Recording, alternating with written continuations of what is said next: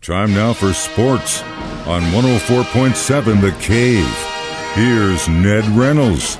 Mikey intern Ned Reynolds back in the studio. You know, one thing I definitely miss that we do outside of football season is picking the odds when the Chiefs are going to play next. And you and I did the over-under thing in the preseason. I did win 2 out of 3. The last one, I will admit, I was wrong on. You didn't bet on, but I did, and I was definitely wrong. I did not think it was going to go as far as that high of a score in the last preseason game. We didn't get a chance to do it before the first regular season game. What's the over-under on this one? See, if you would balance your time right and listen to Ned talk, you would get all of this. I'm always listening to Ned talk. I just didn't get to make my prediction because I was in Kansas City last time. Anyway, the odds on this one are the Chiefs favored by 3.5, and that I'm curious about that. I would think Kansas City, the Chiefs are a better team than the Ravens. I watched the Ravens play, and they lost to the Las Vegas Raiders. Hey, the Chiefs are better than both those teams. I have no doubt in my mind. So why it's only 3.5? Well, I guess home field probably has something to do with it. But the fact remains, 3.5 points, and the over-under is 55.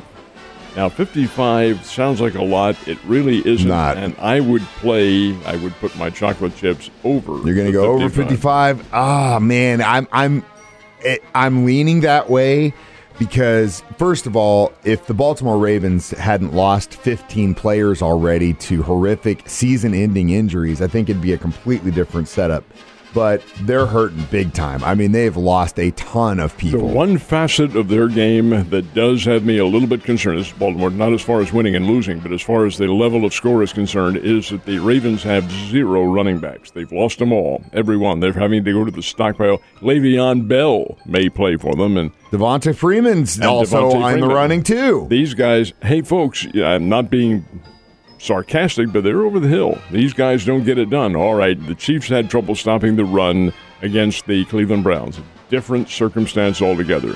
That defense could step up and stop them. But can that defense corral Lamar Jackson? Big difference right here because he has all that quickness and the jukes and the jives and so forth and so on that can give the defense a lot of trouble. It did give Las Vegas trouble last week. It did, but again, I think going into this game, the run game was definitely an issue for Kansas City against the Browns. They had, you had Chubb and you had Hunt, and they were using them and using them good, and then flip screen pass and all that stuff, and that confuses the defense. Ravens won't have that. They're not going to have a run game they can really lean on. So other than Lamar Jackson, but you can't really consider the quarterback as your run game. Mike, that's my whole point. But you can in a case like this because Jackson is so quick, so elusive, and you saw what he did to the Raiders, and the Raiders are not all that bad a team. They're not as good as the Chiefs, but they're not that bad either. They had trouble corralling him at first. Then when things began to panic a bit, he was a different QB. I think Kansas City wins the game, but I'm going to play over 55. I'm going to go with you on this one. I'm going to go over, and I'm also going to add to this Chris Jones at least 2 more sacks. He's going to make Lamar eat dirt in Sunday Night Football. So we've got another game tonight, and usually this is a pretty storied rivalry, but both teams not doing so good right now, especially on at least after their first start, and then they're both dealing with some injury issues as well on Thursday Night Football. Back in the old days when I was a kid, and even in the more mature years, the New York Giants and and they are now the Washington football team and not their original name. Great rivalry, 2 strong teams, really the strongest teams in the East in the NFL at that time, and then later on the NFC East. But not so much now. These teams have faltered a little bit. They're in rebuilding mode, and that is the game tonight, and it's in Washington. Interested to see how the teams play out and what they do and how they're able to construct their offenses and so forth and so on. Playing in a game like this on a Thursday night, isolated when you already had played on Sunday, even early in the season, that's a major challenge for these guys. I kind of wish that maybe they would scrub that Thursday game. It's part of me yes and part of me no. I'll tell you, on Monday night, I'm not really thinking about it, but usually by Tuesday, Wednesday, I'm like, God, I miss football. And then I'm like, wait, Thursday night's back again, even though some of the games are kind of trash. It's football, you know? That's only because you've been now over the years you've been programmed to think about Thursday night coming on. Yes, that didn't used to be the case. No, they have definitely programmed me there. Speaking of which, there's always college football during the week, but this weekend there's some pretty good matchups. Let's talk about the Mizzou Tigers first. That's going to be probably a lopsided. Not probably, it will be. I don't think SEMO's going to do a whole lot. The ball club from your home area, SEMO, Southeast Missouri State, going up there to play.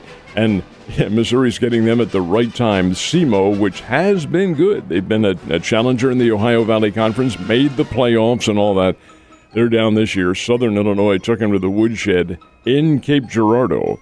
Of course, SIU is pretty good. Yeah, I was going to say, Salukis have had a good season. SEMO is taking on a team that I really don't know about, the Tigers. I watched them play Kentucky last week. Kentucky's fair, certainly not Alabama or Florida or LSU, but they're fair, and they beat Mizzou. And then Mizzou had to struggle with Central Michigan out of the Mid-America Conference. So I really don't know. I haven't made up my mind about what Missouri has to offer. This game's not going to prove a thing, but the following week, when the Tigers go to Chestnut Hill, Massachusetts, and play Boston College, that'll be telltale. That'll be telltale for sure. But, man, we got a lot of great college football games coming up this weekend. So yesterday, I think you said the Cardinals, the ball was rolling right. Is it still rolling right? How about 5 runs in the first inning? That's what I'm talking about.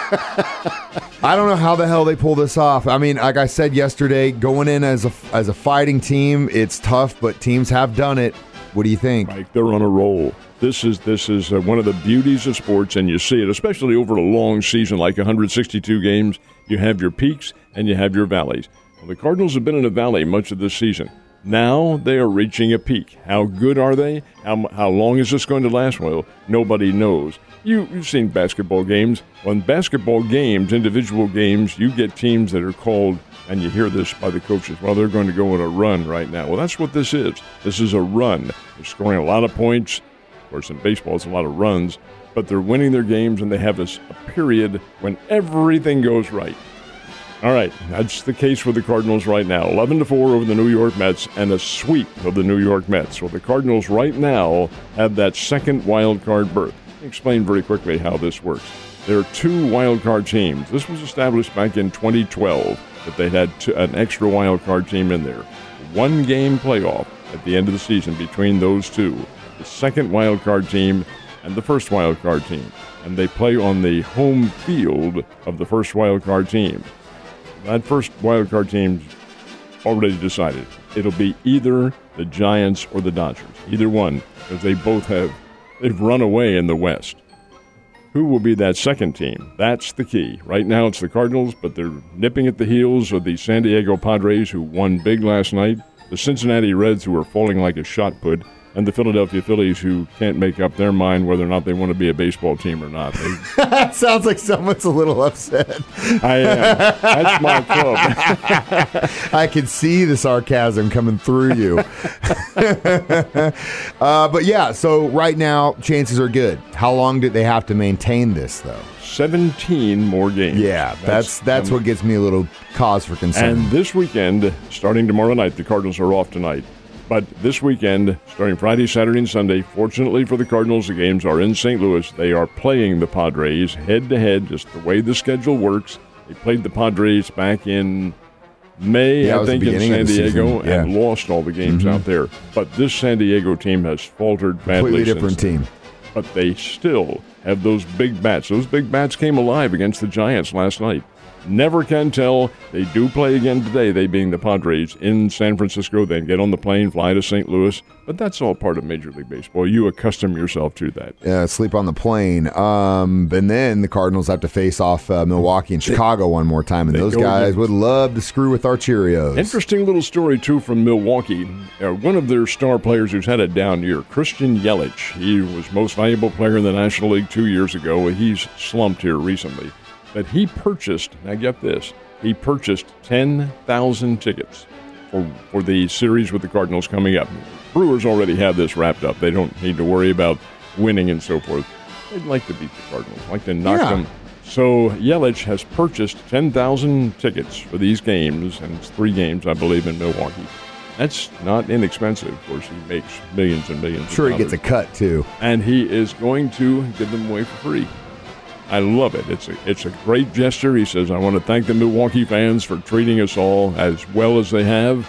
So as a result, we'll give these tickets away for free, 10,000 of them. Pretty good little deal. Yeah, it is a cool deal. Unfortunately, it's not going to be the Cardinals fans, but whatever. So how'd the Royals do last night? They got into a slugfest with the Oakland A's up at Kauffman Stadium in Kansas City and came out on the short end at 12-10. That's the way Kansas City's played this year. Their pitching staff still needs to be reworked, and everybody knows that. But their offense is young and strong, and that's why, Mike, I think that next year and in coming years, if they stay together and stay healthy, this could be a very good baseball team. I think they will be. Now, how much of a challenger they'll be, that remains on to see as to whether or not they get their pitching straightened out. But, yeah, offensively, they can hit the ball. They're going to have to make some moves in that bullpen. But, yeah, and they've got some tough competition in where they play. So we'll see. But like we keep saying, the future looks bright. And at least they're giving Kansas City something to watch. That's something I'm always concerned with. Give me a game to watch.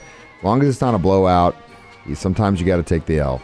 Speaking of taking the L, Springfield Cardinals, how they doing? Springfield Cardinals lost again. They're 30 games under 500. Thankfully, the season's coming to an end this week, but they lost to the Northwest Arkansas Naturals last night, 5-3 down in Springdale. Of course, they're playing out the string, those players on the Springfield Cardinals.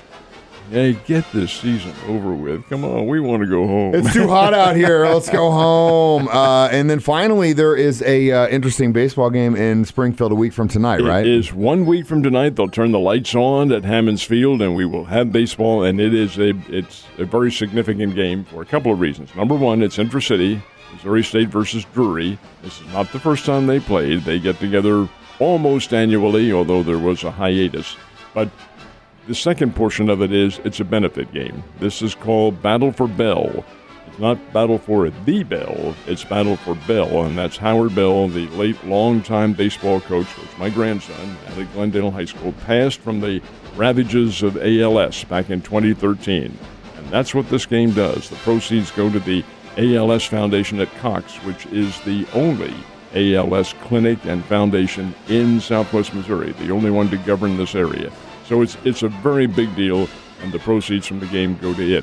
They'll start probably around 6:30 or so over at Hammonds Field. It's 1 week from tonight. Bears and Drury, they played last spring.